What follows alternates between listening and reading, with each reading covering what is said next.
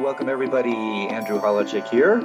I am really excited to be able to spend the next hour or so with really quite a remarkable individual, Jeff Warren. And I'm sure you'll agree with me after we get going that he is indeed remarkable. And so as usual, I will start with a brief formal bio introduction, and then we're just going to jump right in because there is a ton of material that I want to ask Jeff and that we're going to kind of ping pong back and forth. So Jeff Warren is a meditation instructor and journalist celebrated for his dynamic and accessible style of teaching. He is co-author of the New York Times bestseller, Meditation for Fidgety Skeptics. By the way, I have to insert one of the most enjoyable and delightful books I read in quite a while, Jeff. Really great introduction to the topic of meditation altogether. He's also the author of The Head Trip, Adventures on the Wheel of Consciousness, which is what we're going to focus on, at least initially. A travel guide to sleeping, dreaming, and waking. He's also the founder of the Consciousness Explorers Club, a nonprofit meditation adventure group based in Toronto. His mission is to empower people to take responsibility for their own mental health through the realistic, intelligent, and sometimes irreverent exploration of meditation and personal growth practices. So Jeff, thank you, my friend, for taking the time out of your busy schedule, writing down there in Costa Rica, as I understand it, to chat with us today. We're really excited to have you on board. I'm very happy to be here, and I'm every bit as excited to chat with you as apparently you are with me. So cool. When I was researching you and looking at your work, I even have your dream yoga at home. It's kind of my two passions. You know, this feels like this conversation is an opportunity to kind of connect my interest in dreaming and the dream world with meditation and consciousness more broadly. So I'm very excited. Yeah, awesome. So yeah, let's just jump right into it. But I want to start with what in some ways was a kind of an overview summary statement when I read Head Trip, which by the way I really enjoyed. There were a couple sections in that book that just really stood out for me, and I will highlight a couple of these, and one or two of them I'm going to kind of send your way for topics for discussion. But you say something here that I thought was really completely in resonance with what we are doing with our little adventure called Nightclub. And I'm going to read it with just a few little comments as I go through it as a way to launch into this, and then we can really get going. So this is what you say relatively early on in the book. I came to realize that in a number of important ways, in order to understand day consciousness properly, night is the best place to start. The forces that shape dreaming consciousness do not suddenly vanish when the sun rises. Rather, they go underground and wield their mysterious influence from below. Day mirrors night in ways few people appreciate. Once you acquire this slightly eerie holistic perspective, it becomes very hard to shake. End quote. And I wanted to just toss in a couple insertions, and then we can use this as a seed for launching in. You know, you say here, in order to understand day consciousness properly, night is the best place to start. First of all, I couldn't agree more with you, and especially if we say night/darkness, because as you well know, darkness precedes light in so many ways. You know, prior to the Big Bang, the flash that gave birth to this universe, conjectured, was the silent darkness. You know, seeds arise and germinate out of the darkness on the underground. In the book of Genesis, darkness precedes light. We were probably conceived in the dark, spent 9 months in the dark, and then literally came into the world from it. And as you probably know, in the wisdom traditions, in particular here I'm referring to Vajrayana Buddhism and Shaiva Tantra, they both assert that so-called waking consciousness is an epigenetic or an epiphenomenal expression of these more subtle, darker states. And even Matthew Walker, a neuroscientist, in his best-selling book, Why We Sleep, goes so far as to conjecture in one part of his book that even from a neurobiological point of view, that sleep is perhaps the primordial foundational state, and that in many ways we have to sleep to recover the damage created through the waking arena. So I thought that was really interesting. And then finally, and then I'll let you respond to this, is you say day mirrors night in few ways appreciate. I think I would actually go so far as to say that day influences and even is controlled by night. In other words, just like you're saying in this quote, these underground forces that are revealed in the, kind of the nocturnal adventure, they still continue to exert their influence on, again, our so-called waking state. Backstage really always runs on stage.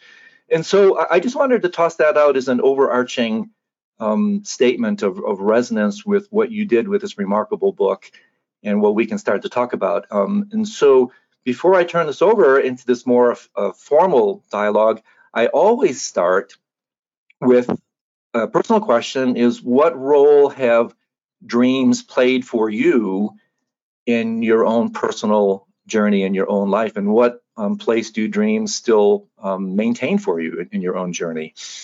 So lots of stuff to send the volley in your court for the first time. Yeah. Wow. So I'm so glad that you picked up on that. That's, I mean, there's so much to unpack in that theme. And it's interesting talking about this now, because I sort of have these two different periods of my life.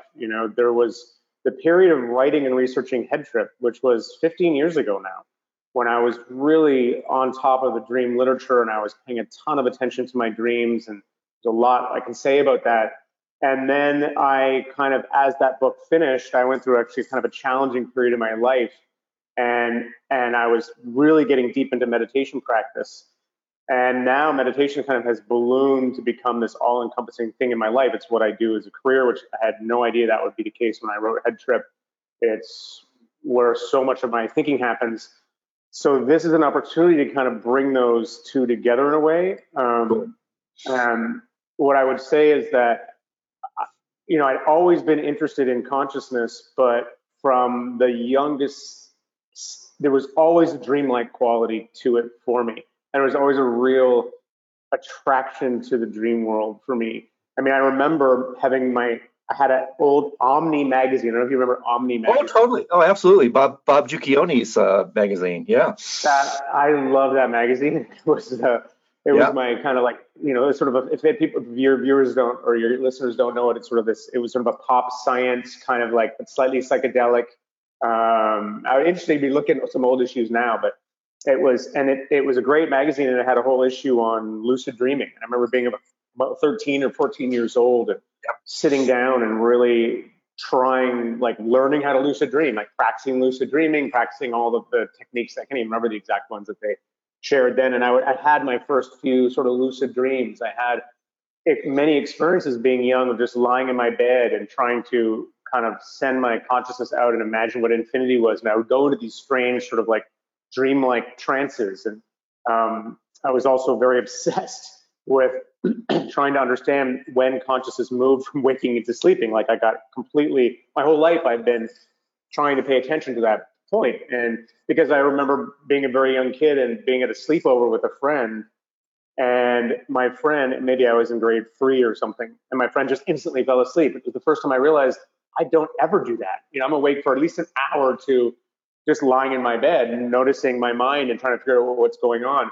That was, only then that I realized that was kind of like a weird thing. So being interested in dreams, looking at dreams was kind of my foundational way into being interested in the mind. And it was very natural that I ended up working on a book about it. And as I was working on that book, I was exploring hypnagogia, I was exploring lucid dreaming, I was exploring regular dreaming, I was exploring slow wave sleep, I was exploring the state, the watch. I mean, I was doing, what I was learning was that this monolithic idea of 1 8-hour chunk of sleep and then we're awake is just this sort of, that's just this crude illusion that a mind that hasn't spent much time paying attention to it kind of labors under. And that when you actually turn your gaze to the night, to the darkness, as you put it, you start to see things get very finely elaborated into many very different forms of cognition and experience that, as you say, I think are fundamental to how waking consciousness operates. And I have a whole new perspective on that from being a meditation teacher, because Yeah. I spend so much time going in and sharing. My focus as a teacher is really about helping people understand what their inner experience is and hearing reports. And so I hear a lot about people's descriptions of image consciousness in like versus language consciousness, which I can go right into. And I see that image consciousness as being basically the kind of primordial dream life that is there, that just becomes, when we fall asleep, the sensory input gates close, but there's still this very vivid, it's more top down influences from our schemas and whatever else, the internal everywhere, that come to the fore. I mean, there is so much to talk about here, dude. Yeah, no kidding. Yeah, I mean, again, I couldn't agree more with you, and it's one of the really delightful aspects of your book. And maybe I can ask you to give just the briefest overview for our listeners, because I really want to direct them to this book. But what really struck me about it, many things. One, to elaborate on what you just said, is part of what we do with our kind of nightclub charter is, in a certain sense, it's replacing this. The metaphor, the analogy I use is, the West has this kind of crude light switch model of mind consciousness. It's either awake or asleep, dead or alive, black, white, yes, no. And like you mentioned, that's a really kind of crude, untrained way to relate to mind and reality. And so what we do with our nightclub, and this is something I've experienced in my own journey for some 4 decades now, is we replace this light switch with a dimmer, where it's not just yes, no, alive, dead, wake, asleep. No, in a highly trained mind, and this may seem just an outrageous assertion for especially Western scientists, in the mind of an awakened one, a Buddha from any tradition, that mind really never turns off. There are a few kind of photons, quote unquote, of awareness that are left on. In the literature, upon close reading, is replete with accounts of awakened ones who literally just the light of awareness stays on, this kind of tacit awareness, even in the deep dreamless state, which, by the way, Jeff, is being studied by a couple of really eminent neuroscientists as we speak, Giulio Tononi and others. There's a few photons of consciousness, and so yeah, exactly. And your book was completely resonant with that. It's like, whoa, this is the same thing. And so, give us a little bit of an overview, if you would, of the wheel of consciousness, and how that has played out for you, actually in your own life. I mean, you're suggesting that already, but give us an overview of the book altogether, because you cover so much in this book, which, by the way, is really beautifully illustrated. I love the drawings, and I think even more beautifully referenced. You did your homework on this one. So give us a little bit over the overview of the book itself. Yeah, I'm happy to. It's fun to talk about this here, because it's been like 15 years. Cool. I mean, the first thing to say is, and this may sound like a strange place to start, is I was officially diagnosed with attention deficit disorder after I finished the book. So the reason I say that is I had an enormous curiosity and no sense of boundaries when I was researching this. So I was interested in trying to come up with a basic taxonomy of all the most fundamental ways we're aware through 24 hours. Mm-hmm. And that wasn't a taxonomy that I could find anywhere in the literature. I came from a English literature background. I wasn't a science. I was a journalist, but I was really into science. And my brother's a neuroscientist, and I'd been around that language my whole life, and I was very comfortable reading science papers. And so I kind of went out to try to. It started with my interest in sleep and dreaming, and I started to see, oh wow, there's lucid dreaming here. There's REM sleep. There's hypnagogia. I started to see how there were different kinds of very different states in the evening and at night. And I started thinking about waking as well. And so I went out with this idea that in the researching of this book, I'm going to try to see if I can identify the primary waking states as places to travel to. There's a whole passport metaphor. Like, these are states of consciousness that have their own unique phenomenology and their own quality of kind of knowing. And I wanted to articulate what that was and then champion the kind of knowing that was happening in those different states, which I didn't think was the same as I didn't want to reduce one state to the laws of another. I wanted to kind of try to meet it in its own terms and describe it from the inside as well as from the outside. So the book is both an attempt to describe the neuroscience and the psychology of what is known about these different states, but also, more importantly, and that really led to my focus on subjective experience. What was my own personal experience of these, and then drawing in other people's personal experiences. So, and kind of looking at where that two meet. And I didn't know, I was very much groping in the dark. I didn't know, I couldn't find this typology anywhere. No one had really put it out like that, other than the basic one of waking, sleeping, and dreaming that was there within Indian literature. And even in Western literature, in the science of psychology and neuroscience, they didn't even talk so much about the big three. I mean, it was, you keep in mind this, and I know you know this, the science of dreaming was, still, it's still in its infancy. It sort of like started in the 50s. So you have this, so I look into Eastern traditions, I could see there was these three states, and then of course they would talk about Turiya, the fourth. So I had a chapter on pure consciousness. But that's where I kind of began, and I just went into ransacking the literature and just reading all the journals. And what I was blown away by was that there was no crosstalk, that the world of dreaming, there was nobody in the world of studying dreams who was looking at the world of hypnosis when hypnosis was so massively relevant to dreaming. That's right. There was nobody in the neurofeedback world who was interested in the hypnosis world, or in the meditation world who was looking at the dreaming world, or in the lucid dreaming world who was, first of all, the lucid dreaming world, there were no researchers in the lucid dreaming world except for your friend Stephen LeBurge and mine and a few people, but there was just a handful, that started in the 80s and into the 90s. So there was I wanted to kind of try to both identify what these different destinations were in the mind, and then to try to create some understanding of, what story were they all, was there something, what was unique about their story, and was there a common thread of something they were pointing to? What could I learn about dreaming by looking at the hypnosis literature, vice versa? And so that was a massive 500-page book with 100 pages of references that I can't even believe I ever got finished, because I haven't managed to really get anything to that level done since.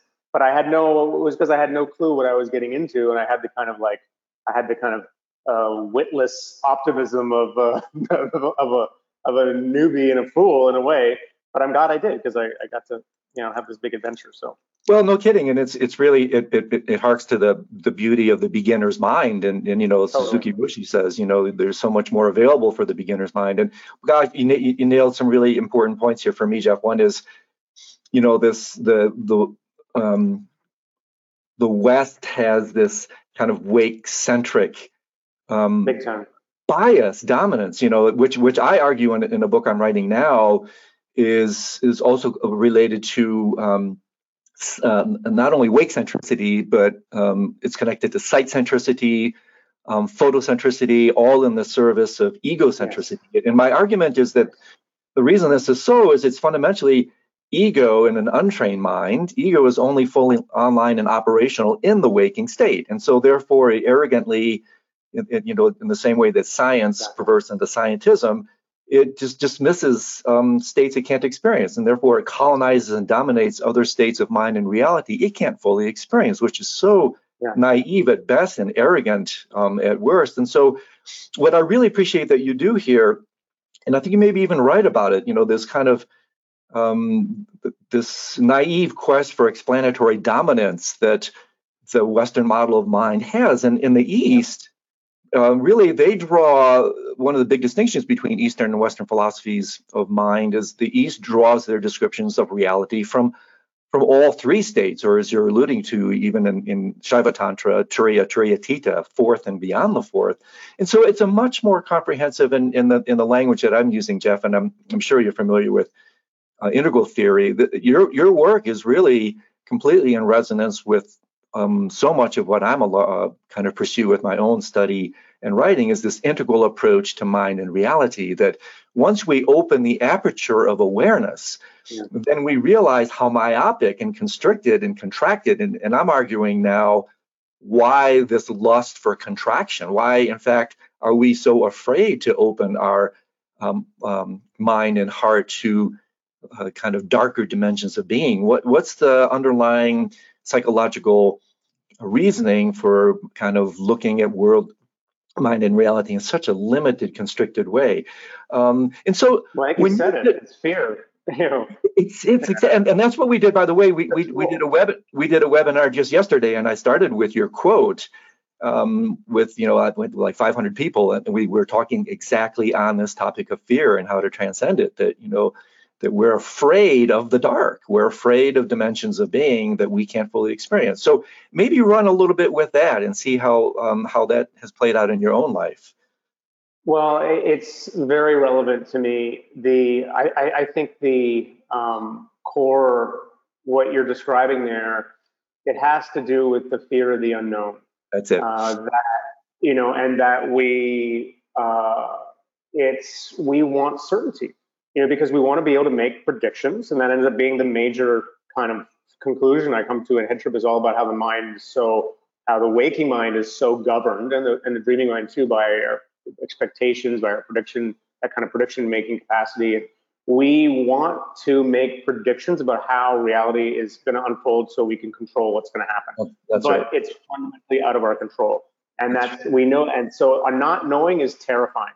And the truth is, if you open your mind to reality, you will be humbled, because it is absolutely infinite in all directions. And it is impossible, even in an integral framework, that's just this shoddy. I mean, I have a lot of respect for Wilbur's stuff, but there's no such thing as an intellectual model that can be filtered up through us that can accurately depict the infinite complexity and variegation of what's actually out there. That's right. And to be open to that is so terrifying and so humbling that we can't even, we need to continually just pave everything over with our little models of reality. And interestingly enough, the mind that most does that, the kind of Apollonian, rational, sort of silo brain, that silo brain, basically because the very beliefs that it holds foreclose all those other realities. That's right. So it's like in hypnosis, if you're skeptical of, this is one of the things from literature of hypnosis, if you're skeptical of hypnosis as a phenomenon, you will be prevented from experiencing hypnosis. It's hilarious. And it's the same with the Course mystical and contemplative understanding. That's why it's so important. The belief piece of this is so important to begin. And it's not to say you have to believe in something that's so far removed from your experience. Actually, it's the opposite. You have to begin to believe what your experience is showing you, moment by moment, minute by minute. As your experience changes, you continually believe in the truth of what you're being shown.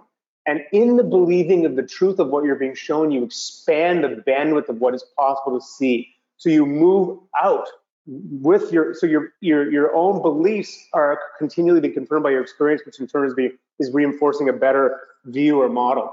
And that's the way you can expand your mind into approaching more and more, but you have to have this humility and know that. And then psychedelics are big for that. If you ever had any experience with the medicines, it's like, the main experience for me is always, okay, little beach chimp, here you are. You think you have all these ideas of what you don't know a damn thing. Yeah. It's just like, I get on my knees and I'm like, thank you for showing me that and for basically putting me in my place, which is in a place of humility and gratitude and wonder around, and that's just never gone away. Yeah, I'm reminded of Rilke's beautiful quote where he says along these lines, winning does not tempt that man, for this is how he grows, by being defeated decisively by constantly greater beings. And this is what the West doesn't want to do. Yeah, the West wants to win. It's part of its wake-centric agenda, this kind of fear-driven, myopic approach to reality. And so, what you said here is just fantastic. It really is flipping the usual maxim of I'll believe it when I see it with I'll see it when I believe it. And so this is the other thing that hides out in the dark. And we have Freud to thank for bringing this into the Western light of awareness, is that our belief systems, and I'm trained in clinical hypnosis. I use it in my clinical practice. And it's astounding, and I know you've done this research yourself. One of the best chapters in your book, by the way, was on hypnosis. It's really quite unbelievable. And I think, this archetype goes so far is we often talk about waking up and the Buddha is the awakened one and all that sort of thing. I also think the Buddha is the de-hypnotized one. Absolutely. That whether we know it or not, and this is exactly what I'm writing about now. The third book in this dream trilogy is kind of an integral approach to the phenomenology of lucidity and non-lucidity. And this kind of archetype of hypnosis is a really big part of it, because we're hypnotized by our culture, by our society, by our own storylines. And therefore, to tie this back in to what you're talking about at the outset of this last section, I actually argue, and I'm wondering how this lands with you, is that in a very real way, non-lucidity, using that narrative, is really a developmental issue based on egoic agendas. That they're really, and this is one of the most insightful things that you said in your book in a footnote. You had such a treasure trove of insights in your footnotes. But in one of your footnotes, you talk about how we humans are hardwired for narrative immersion. I mean, that's freaking brilliant, my friend, because narrative immersion, neurologically, that's a default mode network. But this is all based on the idea that ego itself is nothing but a narrative. Ego itself is just a bad story with a really bad ending. And so non-lucidity altogether is largely a developmental issue based on the arrested development of ego. And so if we understand that, then we can, just like with fear, we can put ego and fear, which are virtually synonymous, into its particular slotted bandwidth of human development. Thank it for allowing us to get to this particular stage in human evolution, and then realize that if we don't open our eyes and transform this narrative, we will continue to be subsumed by it and continue to live our lives in the dark, which is one definition of samsara altogether. So, this contribution that you make here is just spot on. Well, thank you. That's so cool. I love talking about this. It's so funny, and this is sort of like the conversation I wanted to have 15 years ago around head trip. And when it came out, I had all these, it was fun. I had lots of media and but it was all around, tell us how dreams can be fun for emotions. It was like, I really wanted to be, and which is great, but I really want to be getting into the deeper issues here.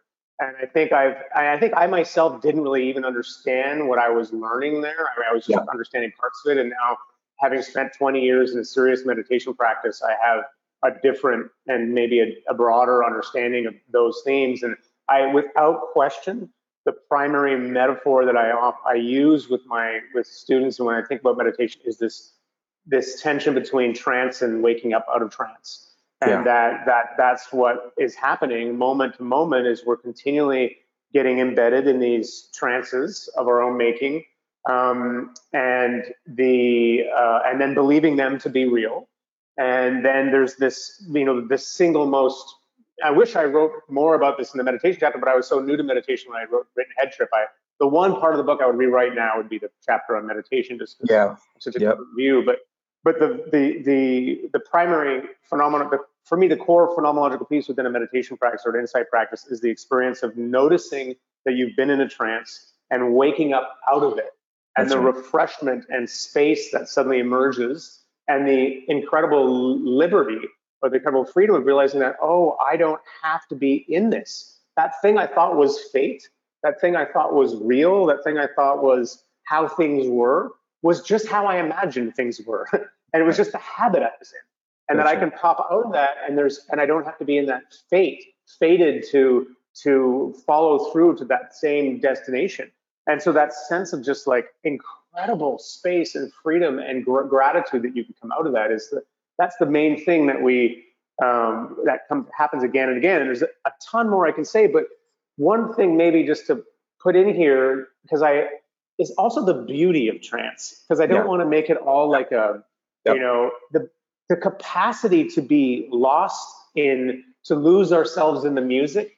I love going to nightclubs. I love your name, nightclub. I love nightclubs. I love being out in the music and being with my friends. And there's a sense in which there's a kind of abandon. And I feel like when I really let go, I can get in the trance of the music and the beats and the connections with people. And trance is itself, the path of concentration is the path of using trance to come out of trance. That's right. So, trance is a gift. It's like to be, and I often hear something in the contemplative world that really bothers me, which is I hear people say, "Oh, I used to be really into reading novels and films, but now I never lose my witness. I can't appreciate them the same way, or like, those are childish entertainments."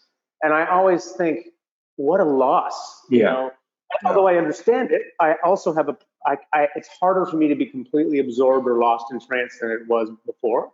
When I do, I so appreciate it, and this is one of my koans that I wonder: is there a way to completely give yourself over to trance in a way that's to enjoy the wonderful benefits of it in a healthy way, and then when needed to kind of pop out and disembed, and then go back in and choose one again? And that to me seems like a good life. Thanks for listening. You can listen to the full interview by joining Nightclub, Lucid Dreaming and Dream Yoga Community. Just $1 for your first 30 days. Try it out. Click the website link in our profile to get started.